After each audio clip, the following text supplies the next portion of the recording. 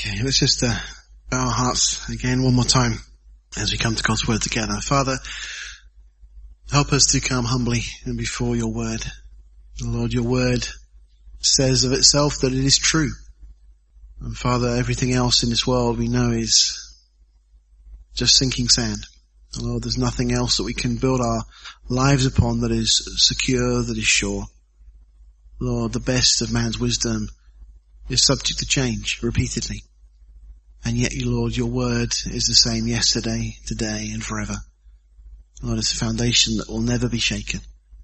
And so, Father, this morning as we just continue our study, Lord, we just pray that you give us eyes that can see things spiritually. Lord, ears that can hear and hearts that are ready to receive. We ask it in Jesus' name. Amen. Well, we are now up to the end of the book of Revelation. Chapter 21 is where we are this morning. It's an incredible chapter. I've had the privilege of teaching through this chapter a couple of times in the past, and it's breathtaking as we look at what God has in store for us. You know, in the King James Version, the word heaven is found 582 times.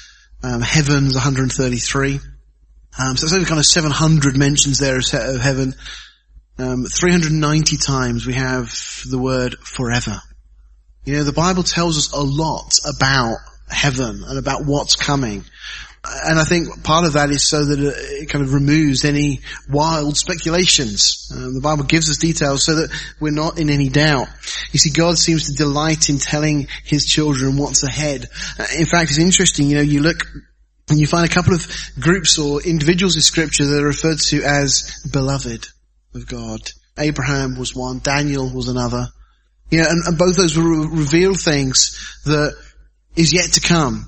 John is another, and John, of course, is the one that's recording these things for us. And then another group is the church. You know, that God loves to reveal things to his own.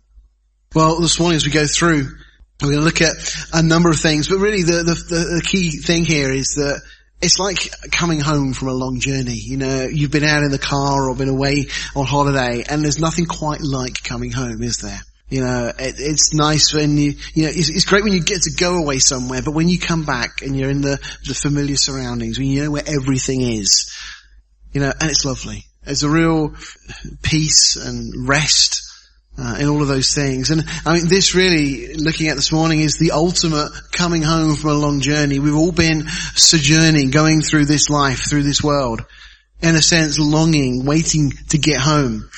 And this chapter really speaks about that moment when we finally make it home. Paul tells us in the book of Philippians in chapter 3 verse 20 that we're not citizens of this world. We have dual citizenship, but really we are citizens of heaven. That's where we belong. That's our real home. And we're just here for now. Colossians 3, again, Paul urges us there in verse 2 to set our affection, to set our minds on the things above. That's where we should be focusing, because that's the real reality. We tend to think of now as reality and the things that we can feel and touch and everything as the real things. You know, I've listened to much of Chuck Missler over the years, a wonderful Bible teacher. You know, and one of the things I remember him saying was, you look at this lectern here, and we think of this as being solid, and of course, to our minds it is solid, but from an atomic level, there is more space between the molecules than there is substance. You know, on an atomic level, this is kind of an illusion. It has the appearance of being solid, but it's not. We live, as scientists have suggested, we live in a digital simulation. For those of you who have seen the film The Matrix, it's kind of the idea that this world is it has the appearance of being real to us, but there's something beyond that which we know and understand. Just as an aside, you know, there's lots of work done looking for extraterrestrial intelligence and so on. And there's all sorts of reports about, you know, being able to track these various vehicles that have been unidentified. And some of them, they've tracked them apparently going below the surface of the earth and then reappearing and then doing 90-degree turns. And there's nothing in the physical world that can do that. Now, some people will say it's just speculation, it's just hoaxes and so on. And yet some of these things have been very credible reports. And I don't believe there's extraterrestrial life I think the Bible makes that clear, that God created this world, and then after that he made the stars and everything else. This world was what God intended to do, and I don't think God's made life elsewhere, but I do believe there is extra dimensional life. That's very different. And I think that Satan has the ability to appear in various forms and guises, and certainly the angels that rebelled with Satan also. So we shouldn't be surprised sometimes if we hear these kind of what may seem strange accounts. There's more to it. And certainly we know people that are into the paranormal and all those kind of things. There is a reality to those things. And it's very hard to just explain those things away. Well, we looked last time that this heavens and this earth are going to be dissolved. God is going to do away with everything that we think of real as now. And everybody that is not in Christ will be brought and stand before the great white throne of God. C.S. Lewis called this world a shadowland. I love that expression, that term. And it is. That's exactly what this world is. It's getting ready for something better. And as we've read in that verse, as Bob read for us a moment ago, Abraham knew that this world was just temporary. He was told by God to leave his home in Ur of the Chaldees, and he travelled first of all up to Haran and then finally down into the land of Canaan, later to be known as Israel. And this verse we just looked at, by faith, Abraham, when he was called to go out into a place which he should afterward receive for an inheritance, obeyed. Well, that's the first thing, isn't it? When God calls, we should obey. And we're told he went out not knowing whether he went. I love that too. Oswald Chambers has got a whole book under that title. Not knowing whither is the title of the book. And it's really the way that, speaking of Abraham, that faith just to step out not quite knowing where God's going to take you. But sometimes we need to take those steps of faith. Children, when we take them places, they don't know where we're taking them. They just come along. If I say to Connie, come on, let's go somewhere, she doesn't stop to ask me where we're going on occasionally, but she's not that bothered about the destination. She just cares that she's with her daddy. And that's the way we need to be in our walk with the Lord. It carries on. By faith, he sojourned in a land of promise, as in a strange country. He didn't make it his home. He was told, dwelling in tabernacles with Isaac and Jacob. He didn't put down roots. He didn't build big, elaborate buildings. It's not because he wasn't wealthy. We're told he had 318 trained servants. Wealth wasn't a problem to Abraham, but he chose not to make a permanent dwelling there.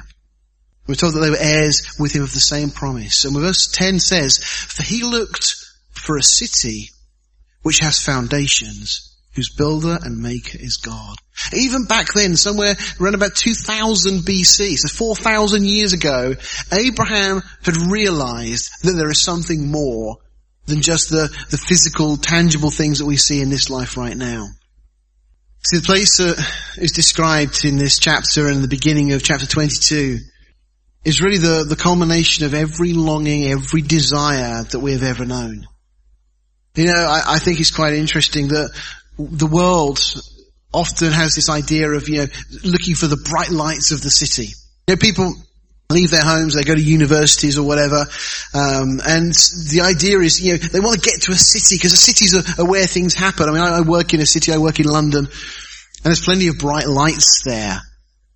But I tell you, they will all pale into insignificance compared to the bright lights of the city that we're about to look at this morning. This is the city. This is the one that really everything else is just a really poor reflection of. There's something about cities. There's something about the community. There's something about being so close to everything and where things are happening and things are going on. And a lot of people, that really appeals to them. But that's just a poor reflection of what God has in store. You see, all those good things, well, they're multiplied many times over in what God has awaiting those who are His. As we see this incredible city that God is planning for those who have put their trust in Jesus. And by the way, the light that we're going to look at in this city is brighter than anything we can imagine. We'll talk about that in a short while. But we're just given a glimpse, but enough. God kind of gives us enough here to whet our appetites, to get us excited about this place that we're going to. And even if there were no details, just to know there is a place. I mean, that in its own is just something that, for people going through this life, people that are going through various trials and struggles and difficulties, to know that there is a place. And we'll look at some of the things that we're told about it in a moment. That is enough to give us some focus. You know, we're told in the book of Proverbs in chapter 29 verse 11, I believe, that where there is no vision, people cast off restraint. Some translations have that where there is no prophecy. My paraphrase of that is, where there is nothing to aim at, people get sloppy. If you've got no aims or no goals or whatever, then you're just going around in circles. You're not really going anywhere. You know, in life, you need to have some goals and aims and, you know, direction and so on. And isn't it what we try and encourage our children to have an idea about where they want to go and a career plan and so on? There's nothing wrong with any of those things. But this is the ultimate, that God has given us something we can look to. You know, if you're navigating, you need to know the destination if you want to get there. And this is what God has given us. He's told us the destination. He's told us where we're heading. And it's there to be something that we can focus on. And we're going to see that the details that we're given make this place just absolutely stunning, breathtaking, beyond anything that we could have dreamt of ourselves. Colossians chapter 1 verse 12 says that we should be giving thanks unto the Father, which has made us meet to be partakers in the inheritance of the saints in light. I mean, just from that verse, we're told that we have an inheritance. Okay? That word meet, that word just from the Greek, hikenu, to enable or to qualify, has made us qualified, or enabled us through Christ, of course, and not of our own ability. But God has enabled us, qualified us to be partakers of the inheritance. There's something that we have got awaiting us, something that we will inherit. You see, for those in Christ, we know that we are assured of salvation. You know, we're promised rewards for faithfulness. We've talked quite a bit about this recently. But in addition to those rewards, we now qualify to receive an inheritance. I mean, if you just got a letter through the post and said that some great auntie that you'd never met had left a great inheritance to you, I mean, you'd be delighted. Well, this is in a sense similar in as much as you're being told now through God's word that you qualify for an inheritance that you never knew was waiting for you. And we're told that inheritance is reserved for us in heaven. In 1 Peter chapter 1 verses 3 and 4 we read, "Blessed be the God and Father of our Lord Jesus Christ, which according to his abundant mercy has begotten us again unto a lively hope by the resurrection of Jesus Christ from the dead, to an inheritance," and what we're told here, incorruptible and undefiled, and that fades not away, reserved in heaven for you. Well, we'll talk in a moment about what we're going to inherit, but just notice again that this inheritance is incorruptible. It's not something that's going to disappear or lose value over time.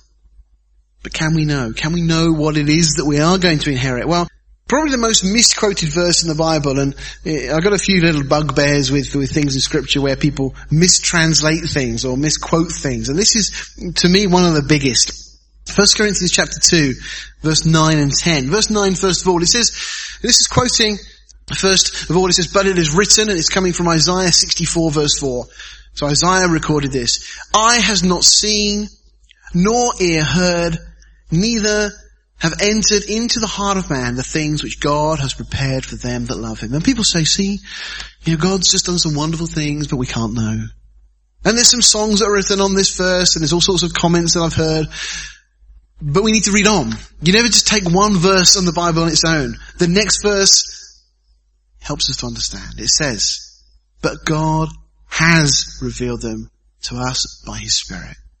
For the Spirit searches all things." Yes, the deep things of God. You know, this is saying that Isaiah was saying, "Eye has not seen, nor has ear heard, nor has entered into the heart of man the things that God has prepared for them that love him." But then Paul says, but now God has revealed them. They were hidden in the past. It was a mystery in the Old Testament. But now God has revealed them. We can know these things. So what is it that God has revealed? What is it that we're going to inherit? Well, that's what we'll be looking at as we go through the rest of this study this morning. 2 Peter chapter 1 verse 4 says, whereby given unto us exceeding great and precious promises. Some time back we did a series, 3 studies looking at the promises of God. We're told that they're great and precious promises, things that we want to hold on to. That by these you might be partakers of the divine nature, having escaped the corruption that is in the world through lust. You see, perspective affects performance. That's very true in the business world, but it's true in many areas of our lives. If we don't have a perspective, as I said earlier, nothing to aim at, then we can often find that we get very careless. But God has given us these promises to hold on to. And it says that these promises themselves are actually going to be that which will help us in our walk, because it will help us to live a life that's pleasing to God. It says that by these you might be partakers of the divine nature. So by the promises that God has given you, because you have a focal point, something to look forward to, it helps you to live in a godly manner, having escaped the corruption that is in the world through lust. See, God's promise does give us perspective. Let's jump into chapter 21 and look at these things that we're told. So first of all we read, "And I saw a new heaven and a new earth. For the first heaven and the first earth were passed away, and there was no more sea." Now we looked at this last time, as we looked at the old heaven and the old earth being done away with, as we looked at the judgment throne of God, and that's all that stands there. And, some people would argue that this is just a renovated heaven and earth. Now, this is very clear from these verses that God is going to do something new. I mean, what's one of the biggest debates that we have going on? It's probably this whole issue of creation versus evolution. Did we evolve, or was there a creator God? Even this week, Marla came home from school, and something that was obviously said in one of the sessions at school was, and she asked the question, Daddy, she said, are we animals? And she kind of had that kind of like, this doesn't sound right to me. And so we had a chat. And obviously that's something that's come out at primary school. They're teaching our children that they're animals. Is it any wonder when they grow up that so many young people behave like animals when they're being told they are animals? The Bible says that we're created in God's image. We're very distinct from the animals. Animals don't have an eternal soul. We do. Man was given dominion over all of creation, over all of the animals. So again, the first heaven and the first earth are passed away, and John sees this new heaven and earth created. There won't be any debate, because people will be aware of this. They'll have known God has done it. John says, I see it. And it may well be that those who are about to enter into this new eternal order will see God recreate or create again. The word is creating out of nothing. The Hebrew word, it would have been bara, as it was in the beginning of Genesis. God is creating out of nothing. But we'll see God do it. There won't be a debate as to did God create, or of course God created. When is it going to occur? Well, let's just refresh our memory of the timings of these things. We've been looking a lot as we've been going through Revelation, what we sometimes refer to as Daniel's 70th week. And this is that period of time of the tribulation. We have the one world church that will be dominant for the first part of that period of time. Then these 10 kings will come to power under Antichrist. So that 7-year period. After that 7-year period, Jesus will return and will establish his kingdom. That will then lead to the 1,000-year millennial reign of Jesus. When Jesus will reign on earth, the disciples, we're told, will be given the authority of ruling over the 12 tribes of Israel. The church seemingly will be given various roles of authority during that period of time. Satan is bound through this period of time, as we looked at that in Revelation chapter 20. So that will follow on. And then after that, we get to the great white throne judgment. And that's what we looked at last week, when the heaven and earth, this current world as we know it, will be destroyed, will disappear, and then we move into the eternal order. 2 Peter 3:10-13 again just says, "But the day of the Lord will come as a thief in the night, in the which the heavens shall pass away with a great noise." Well, there's that big bang for you. It's not back, so it's ahead of us. "And the elements shall melt with fervent heat, and the earth also, and the works that are therein shall be burnt up. Seeing then all these things shall be dissolved, what manner of persons ought ye to be in all holy conversation and godliness?" You see, Peter again links the reality of what's coming to the way we should be living now.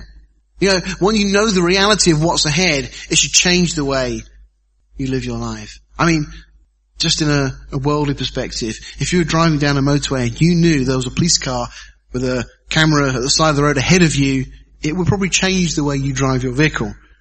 Well, there is a great white throne judgment. There is a judgment day. There is going to be this accountability for those who have not put their trust in Jesus Christ. And yet even for those who are Christians, there will be the bema seat, the judgment seat of Christ, when we will be rewarded according to our work. So it should affect us in the way we live our lives, knowing these things are coming to pass. Peter carries on and says, this is how we should be. We should be looking for and hastening unto the coming of the day of God, wherein the heavens being on fire shall be dissolved, and the elements shall melt with fervent heat.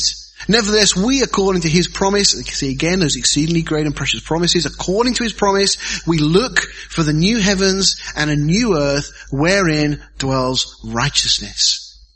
I mean, that may not hit us, that may not mean that much, but we have got so accustomed to living in a world that is so far removed from God's ideal, from God's perfect standard. Unrighteousness abounds, and we've got so used to it. But the thought of living in a world that is perfect, it's hard for us to get our head around and imagine. But again, this reference to the new heavens and the new earth. Verse 1, and I saw a new heaven and a new earth again, for the first heaven and the first earth were passed away, and there was no more sea. Now we mentioned this last time. This is going to be radically different from the world that we know at the moment. You see, at the moment, 70% of the face of the earth is covered in water. Now actually, if you average it out, it's only about 2.3 meters in depth. So much of the water covering the earth is very, very shallow, even allowing for the very deep portions. 70% of the face of the earth is covered in water. And that's the reason we have the hydro system that we have, and we have of the clouds and the rainfall. Apparently every day we have about 1.5 trillion tons of rain fall upon the earth. And of course then we have the evaporation process and so on. In Ecclesiastes, Solomon spoke of all of this, before modern science caught up and understood it, but he described it in detail. Just a question, how is it going to affect the trees without all this rain, without the water of the seas? A lot of questions as to how it's going to work. Will they have roots in the same way as trees have now, because they put down their roots into the ground to draw up the water from the earth? There's a lot of how is the ecology of this new heaven and new earth going to work if there's no sea? Will the leaves be multicolored? Why do I ask that? Well, simply because why are leaves green today? Well, it's because of the presence of chlorophyll in the leaves. It gives them the green color they have. And that is because of the light of the sun. The sun shines on the leaves. It draws out of the sun the energy from the sun. It converts it to water, to CO2, sugar, starch, and so on. So what will it be like? There's a lot of these kind of interesting questions that we can rack our brain. I mean, you may know what you might rack in your brain, but I just think it's fascinating to start to think about this. It's going to be a totally different system than we've ever had any kind of concept of. Why no more sea? Well, the sea very much acts as a cleansing agent for the planet at the moment.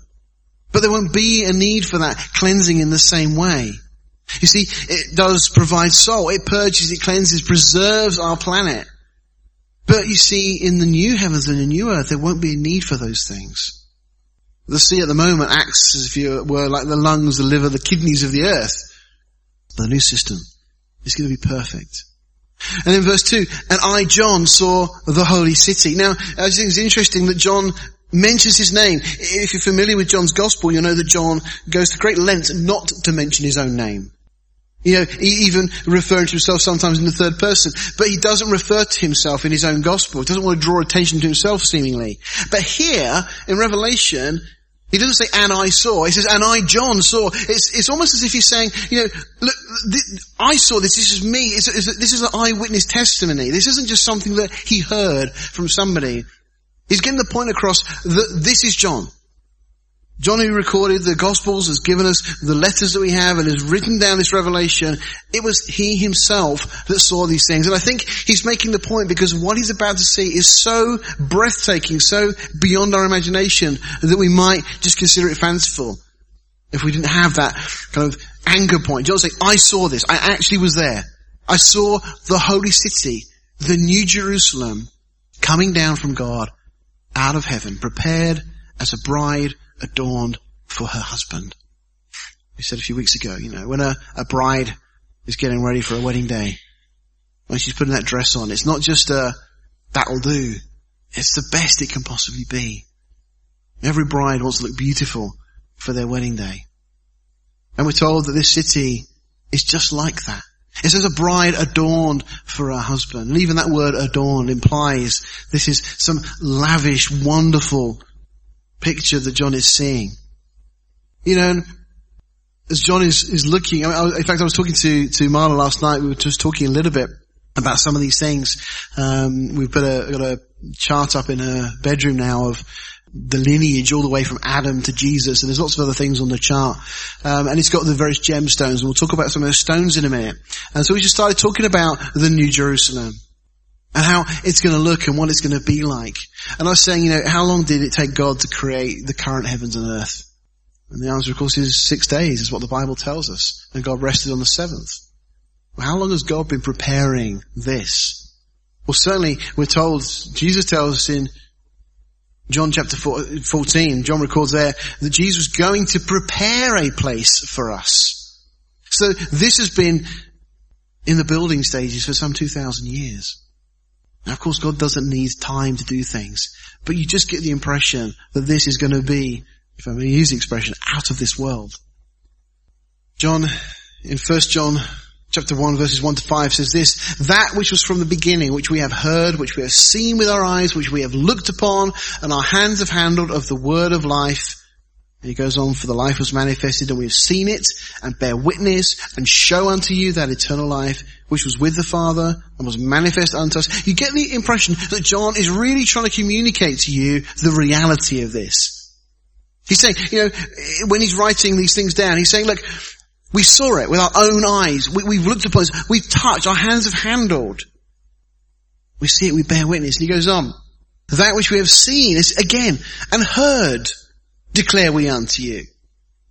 Peter makes a point. He says that we've not followed cunningly devised fables. John here is saying the same thing. That you also may have fellowship with us, and truly our fellowship is with the Father and with his Son Jesus Christ. And these things write we unto you, that your joy may be full. This then is the message which we have heard from him and declare unto you, that God is light and in him is no darkness at all. John, clearly not interested in fiction, but that which is verifiable. Like John saw the holy city, the New Jerusalem, coming down from God out of heaven, prepared as a bride adorned for a husband. Now we're told here that it's a holy city. Now, holy and city are two words that you don't often associate with each other, certainly in today's world. Normally cities are seen as a place of all sorts of iniquity and problems and crime and so on. You know, we talk about the inner cities, don't we? And that phrase has the idea of a problem area. Well, this city is very different. This city, we're told, is a holy city. You know, those ideas, the closer we get to the center of this city, unlike the world today, the better things are going to get. And we're told that this New Jerusalem comes down out of heaven. We'll look at more details in a minute. You know, God delights to give us his very best, and always has done, always will. Even this earth, you know, when it was originally created, was wonderful. But it seems that what is coming is even better. Again, a bride adorned, that idea of perfect and ready. Verse 3, and I heard a great voice out of heaven saying, behold, the tabernacle of God is with men, and he will dwell with them. They shall be his people, and God himself shall be with them and be their God. This is the last time we hear that phrase, great voice. 21 times in the book of Revelation we find it recorded. And I heard a great voice. John mentioned it again, this great voice saying these things. Behold, the tabernacle, or literally the dwelling of God, is with men. And this has been God's desire since before the foundation of the world, that God would be able to walk with man. We read in the Garden of Eden that Adam and Eve walked with God. And of course, then sin separated that. And ever since that point, God has been working back to this point, to get back to that place where we will be his people and he will be our God. As we're told here, he will dwell with them and they shall be his people, and God himself shall be with them and be their God. You see, there is so much about this that's for us, and yet there's an element here that there's something for God. And for God, it's the chance to fellowship with his creation in harmony, in peace, without the presence of sin. Notice, with them. That phrase occurs, I think, 6 times in these verses. So again, the tabernacle. In 1 John 14, John there says that the word became flesh and tabernacled among us, dwelt among us. Of course, at the time of the second coming, Jesus will return to this earth and will dwell among us. But this is still looking forward to the ultimate, which we're looking at now in verse 3 of Revelation 21, that God will finally tabernacle, dwell with his creation. And verse 4, God shall wipe away all tears from their eyes, and there shall be no more death, neither sorrow nor crying, neither shall be any more pain. For the former things are passed away. Now, before I comment on this verse, I just want to highlight something. That note the timing of when this is occurring. This is occurring right at the end of this order of things, as God is about to lead us into this eternity with him. It's at this point that all the tears are wiped away and so on. Now, that implies that up until this point, there may well still be tears, even in heaven. And I think there's that possibility of people getting to heaven and being saved and yet realizing they've wasted their lives as believers, not serving God, not putting up treasure and laying up treasure in heaven. I think there will be regrets for many people when they get to the Bema seat, the judgment seat of Christ, as we were looking already a few weeks ago, and I think mentioned last week, as we stand before the Bema seat, as each one is given crowns rewarding for their service. And some people stop and think that all those opportunities they had, they could have spoken to somebody about the Lord, or they could have served in some way for God's kingdom, for God's glory. And yet they chose to spend their time on things for themselves. And there's so many things, so many distractions. I think there will be regret. I think there may well be tears in heaven. And 1 Corinthians 3 certainly implies that in the way that it's written. Speaking of those who are saved, yet souls by fire. But at this point now we come to, after all of those things, and now God will wipe away all tears from their eyes. And I don't think this is just metaphorically speaking. I think there's an implication here that God himself, we will have new bodies by this point, will physically come, as it were, and wipe away those tears from your eyes. Just as you wipe away the tears from a child's eyes when they're crying. Yesterday, I went out with Amita. We went out for a little bike ride together. And it went very well. We didn't fall off or anything until we got right back home. And then as she went to get off, she kind of stumbled a bit and just hurt her arm as she cried. And so I got to wipe away her tears from her eyes. You know, and there's something lovely as a parent to be able to do that and to give your child a hug and say, you know, it's okay. It's going to be all right. Well, that's just the small scale. This is the big scale. This is God wiping away the tears from your eyes. All the struggles we've had in life, all the challenges, all the times that you've fallen and stumbled. You know, all those that have lost a loved one. You know, we struggle when someone dies to deal with that, and yet we're not wired for death. God never intended death to be part of the plan. Of course, God knew from before the foundation of the world that Jesus would be slain for us, but God's ideal wasn't death. Death was introduced as a way of bringing hope again. I know that almost seems counterintuitive, but it was because of death that God allowed his own son to come and die for us. Even Jesus wept when Lazarus died. As humans, we can cope with most things, but death is something that we really struggle with.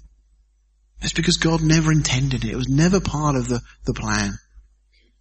And we're going to come to this point now where there will be no more death. And look, neither sorrow. I mean, how many times, even in our daily lives now, do we find that there's sorrow for one thing or another? The weight of responsibility, the expectations, the pressures that life throws at us.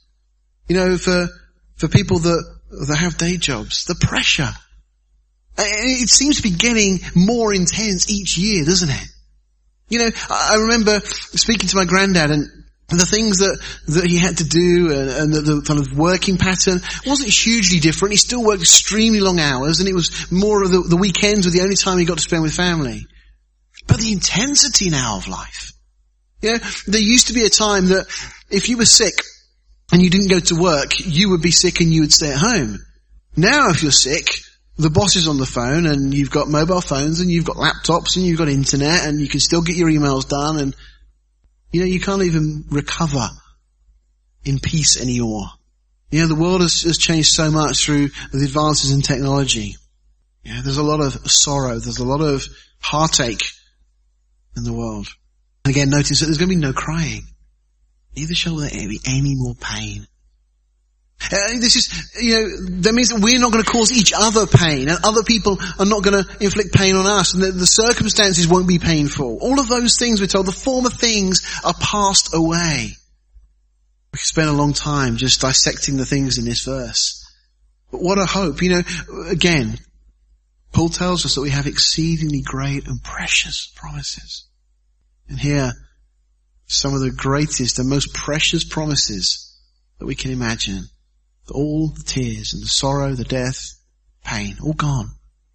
It's all the former things. That's what it used to be like. And notice that the first action, though, of God is to wipe away our tears. Just a loving Father. It's kind of that almost finally welcome home. We've got there. Verse 5, and he that sat upon the throne said, behold, I make all things new. As a behold has the idea of kind of listen. Look, take note of this. Everything is going to become new. All things. And he said unto me, write, for these words are true and faithful. There's almost the idea here that John is kind of there, jaw dropped, just totally blown away, seeing all of this, trying to understand it. And it's almost as if God has to say, John, please wake up, write, record this stuff. That's what John was supposed to be doing. And he's specifically given that instruction here. Write this down. For these words are true and faithful. The idea in the Greek here is that these words are genuine and dependable. I mean, these things we can rely on. This isn't just something that is a pipe dream. This isn't something that we just would like it to be like this. No, God says these things are genuine and you can depend upon them. And he said unto me, it is done. I am the Alpha and the Omega. That's the first letter in the Greek alphabet and the last letter in the Greek alphabet. At the beginning and the end. I will give unto him that is athirst of the fountain of the water of life freely. We were speaking, weren't we, the other week? I mentioned in just a moment about in Luke 16, the Lazarus and the beggar and the rich man. Lazarus was the beggar and the rich man that goes down to Hades, and he's there looking for somebody to satisfy that thirst. And no one to satisfy that thirst. Here we're told that thirst, that longing that we have will be satisfied. I will give unto him that is athirst of the fountain of the water of life freely. We'll talk a little next week more about this water. It's done here. Just to mention one of the key verses in the Bible. This is worth noting if you underline verses in your Bible. This is a really important one. Because this is God's will. This is God's plan. Paul says, having made known unto us the mystery of his will. What is the mystery of God's will? This is it. According to his good pleasure, because it pleased God, which he's purposed in himself, which is the best possible thing. This is God's idea, God's plan, God has set it about and God has brought it to pass. That in the dispensation of the fullness of times, lots of long words there, simply when everything is said and done, in the dispensation of the fullness of times, he might gather together in one all things in Christ. Both which are in heaven and which are on earth, even in him. That's God's plan. Whether Jew or Gentile, rich, free, bond, slave, male, female, all brought together in one in Christ. That's God's plan. And it's wonderful that all of God's creation, all those who have put their trust in Jesus will be brought together in one. That's what God's been after. And that declaration that we just saw in the previous verse, he said to me, it's done. Everything has been done. Everything has been brought together now in Jesus Christ. It's done. I am Alpha and Omega, the beginning and the end. That phrase as well, I will give unto him that is athirst of the fountain of life. It's really, let him come and drink undeservedly. We don't deserve this. This isn't something we can earn or we can try hard to attain to.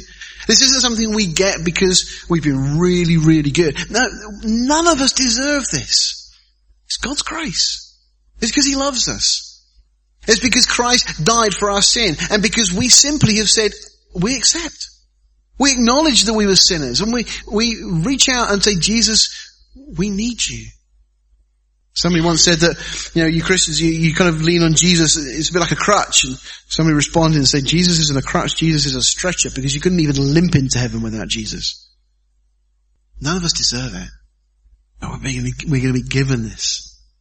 Now the contrast again is the ungodly. I mentioned this just a moment ago. Speak of those that are thirst, and we have touched on this a number of times recently, but this, again, Lazarus and the beggar, and Lazarus the beggar, and the rich man. And the rich man's in torment in Hades, and he's crying out to ask if Lazarus could put some water on his tongue, and it wouldn't satisfy him. The problem here is that he wants his thirst satisfied. But he's got no physical body by this point. Sin promises that which it cannot deliver. It's always been the same, it will always remain the same. Sin will always leave you unfulfilled. It will always leave you unsatisfied. It can never appease a longing. It will leave you eternally thirsty. That's the difference. The things that God offers will satisfy. They will meet every need. It's been said before that sin will take you further than you wanted to go. It will keep you longer than you wanted to stay. And it will cost you more than you wanted to pay. But in contrast, verse 7, he that overcomes shall inherit all things, and I will be his God, and he shall be my son. And the idea there, son, that's not a sexist thing, excluding females. The idea is you will be given that position of the firstborn. A number of times, a lot of modern translations, they'll try and change it, they'll put child in there to try and make it kind of contemporary. But they actually missed something by doing that, because in the culture, the idea was that the eldest son would be the one who would inherit all things. And God says that is available to all of you, whether you're male, female, bond free, whatever. That you get the position of the firstborn, you get the inheritance that the firstborn will be given. That's what we're being told here. So you want to leave that word as son because it has more import. It means more. Whether you're male or female, you are given that inheritance, that position. It says he that overcomes. It's an interesting statement in itself. But of course we can only truly overcome through Christ anyway. It's not our own ability. It's not speaking of our efforts. It's about abandoning and surrendering to Christ.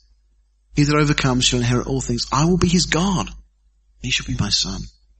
1 John chapter 3 verse 1 says this. It says, behold what manner of love the Father has bestowed or poured upon us, showered upon us, that we should be called the sons of God. Same idea again.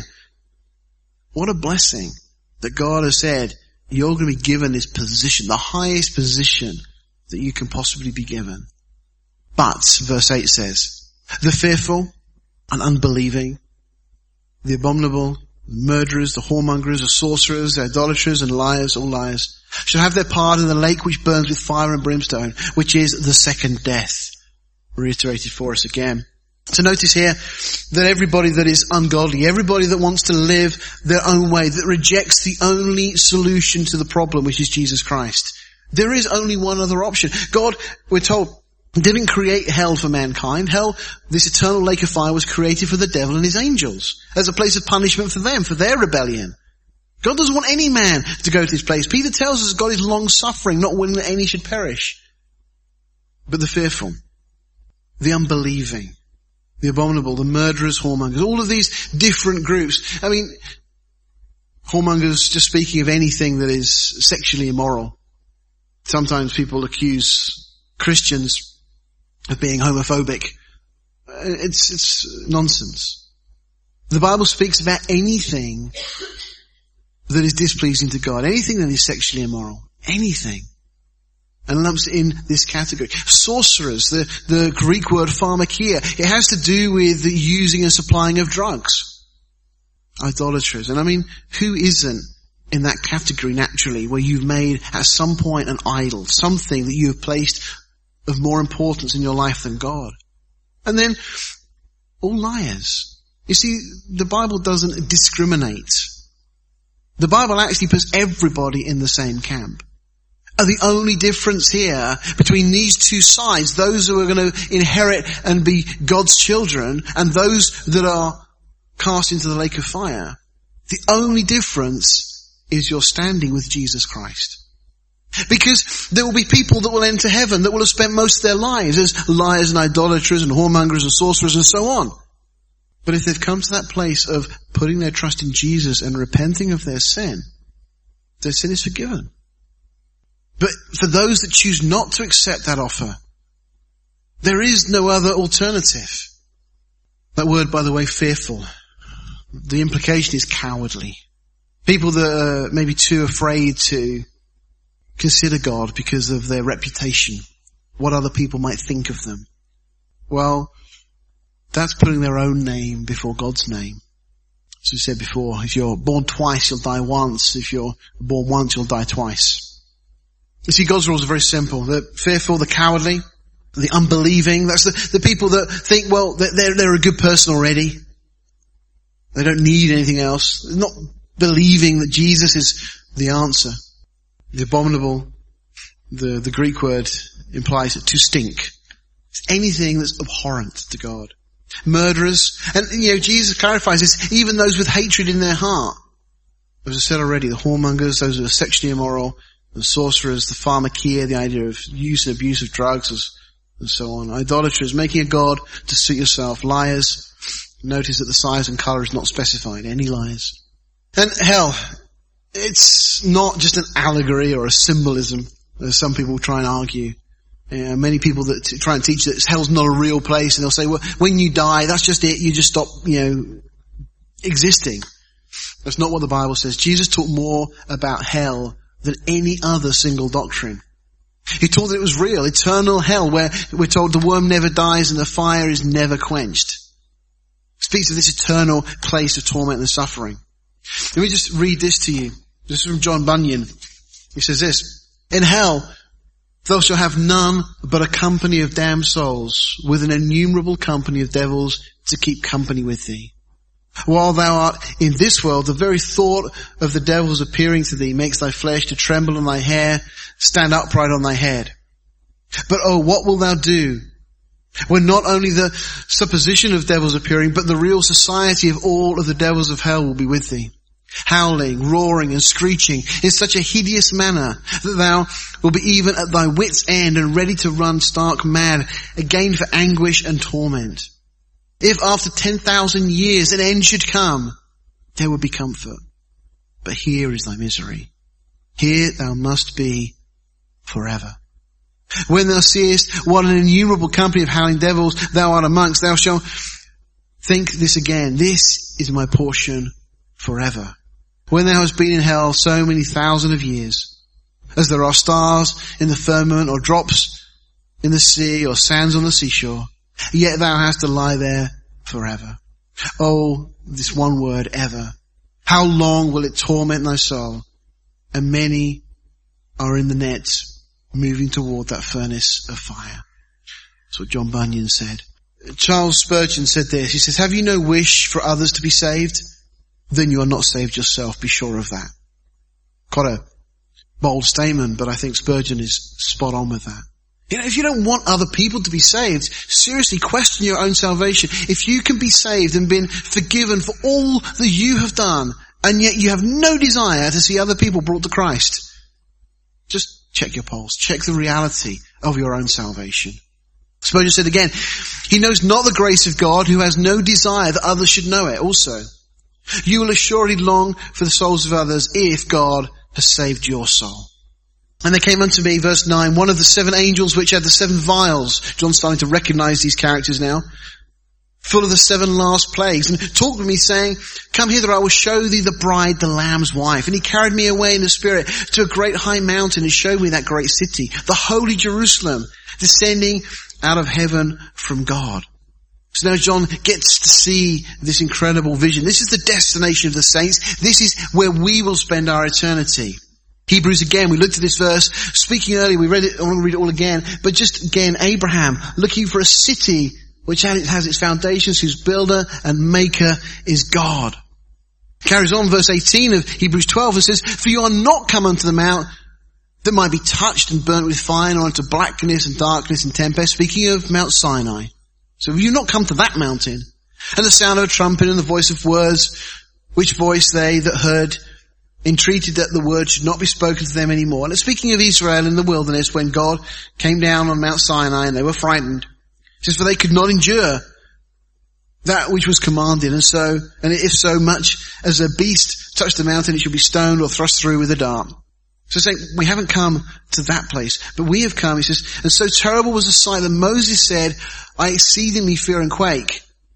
But you are come unto Mount Zion, unto the city of the living God, the heavenly Jerusalem, and to an innumerable company of angels, to the general assembly and church of the firstborn, which are written in heaven, and to God the judge of all, and to the spirits of just men made perfect, and to Jesus, the mediator of the new covenant, and to the blood of sprinkling that speaks better things than that of Abel.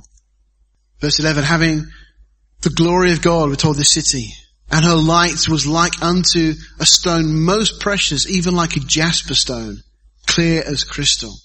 Just the number of gemstones we'll see mentioned in a moment.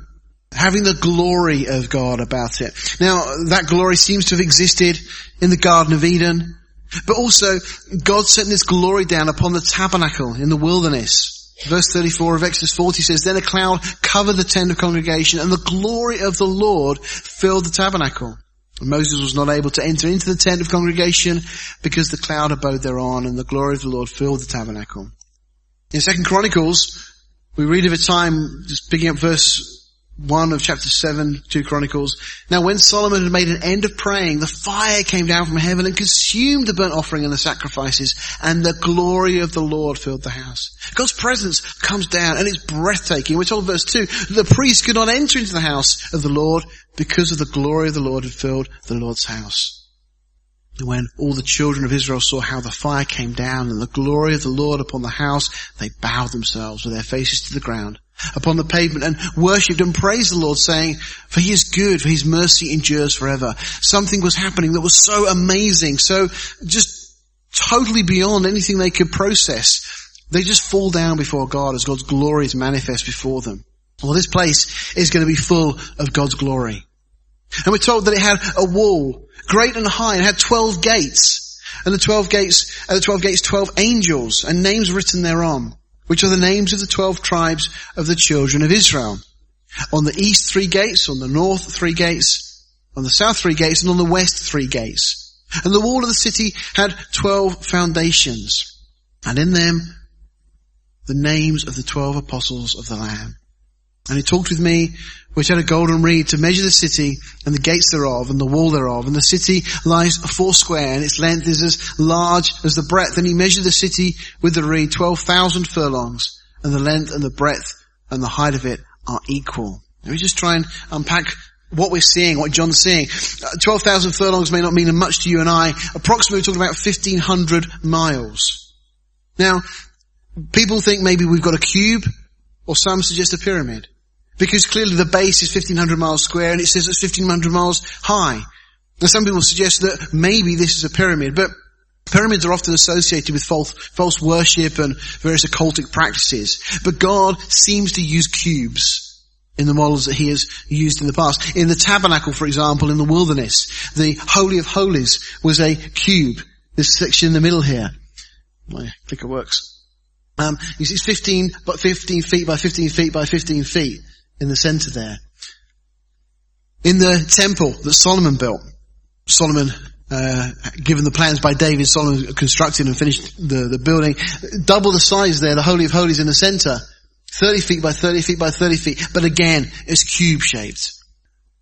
Just as a contrast, ancient Babylon, we were told, was 15 miles each side. I mean, that was a massive city.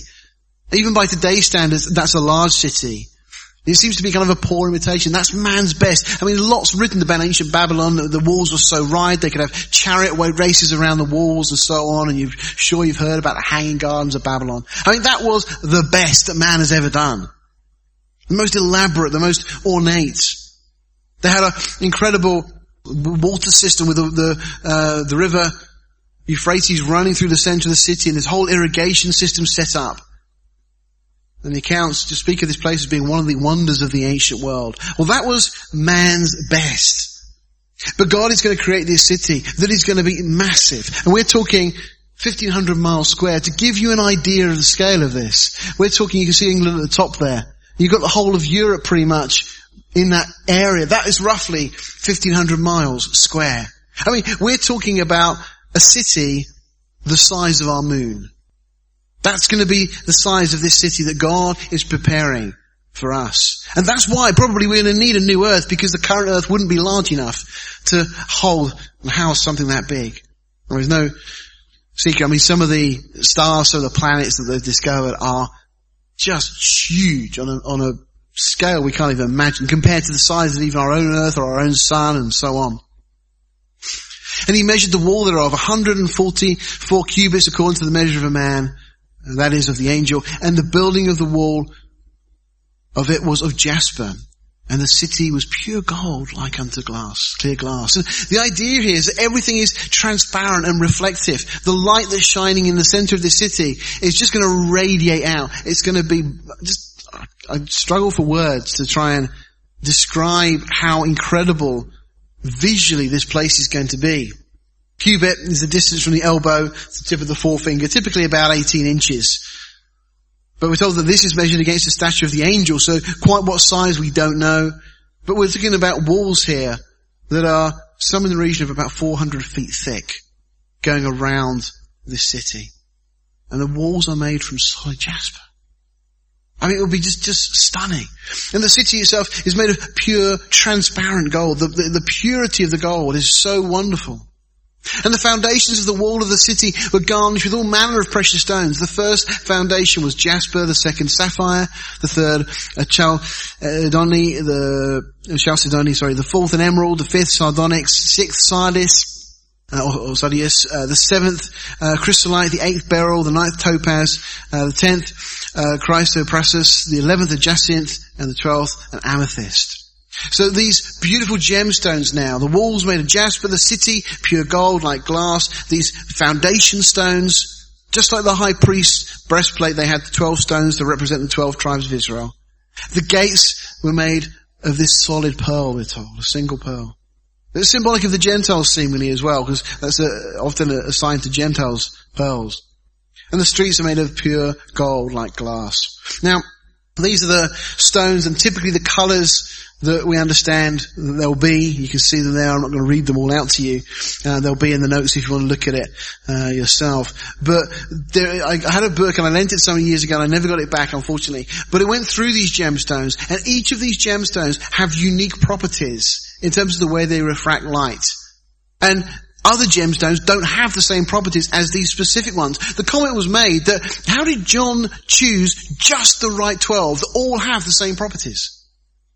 Without knowing all of those things back in the day when John was writing this. Now, there's a question as to how this is going to be constructed. If we're going to have these 3 gates per side, are we then going to have 12 layers of these stones, one upon another? That's one possibility.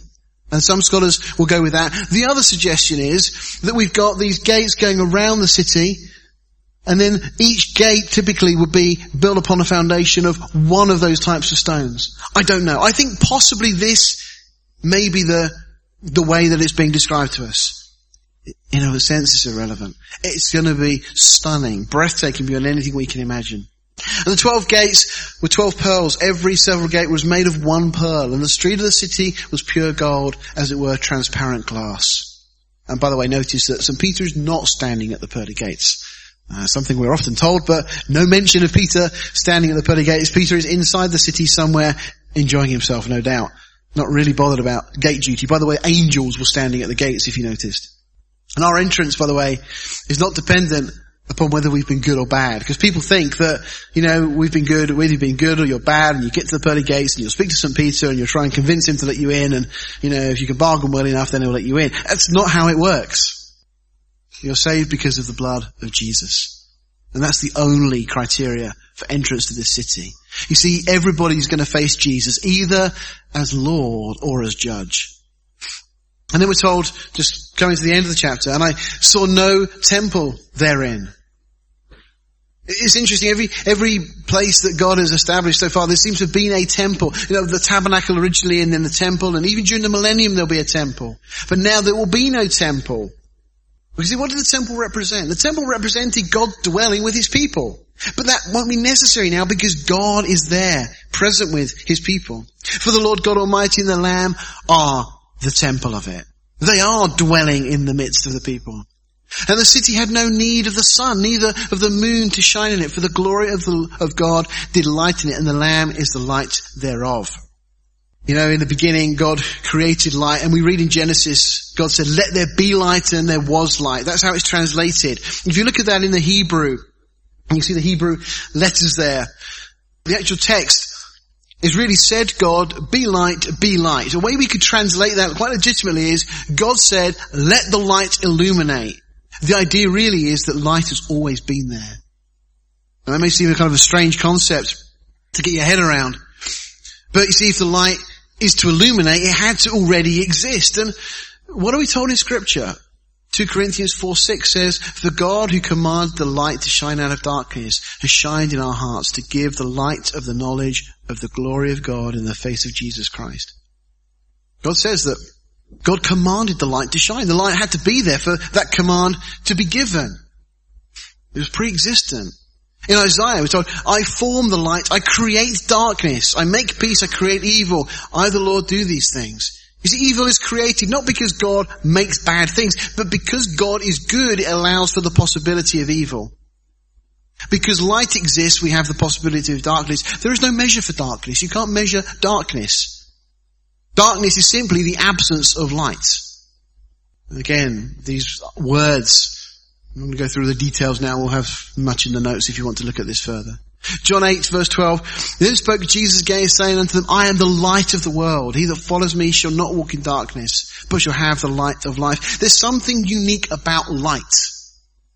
And there's something intrinsically connected with the person of Jesus Christ. Jesus doesn't say, I am like light. He says, I am the light of the world. 1 John 1:5. This then is the message which you have heard of him and declare unto you that God is light and in him is no darkness at all. You see, light was pre-existent, I believe, in the person of Jesus. God commands the light to shine. The light simply then illuminates all things. This was before the sun was created. Interestingly, we're told by physicists that every particle has an antiparticle. And if they annihilate each other, they produce a photon, which is the smallest unit of light. And they suggest that the reaction could go the other way. So it's been suggested that if you started with a photon of light, you could create matter. And this is what quantum physicists, not trying to prove any point in the Bible, this is what they've said. Now, the implication therefore is that light could create matter. Well, isn't it interesting that that's exactly what the Bible teaches?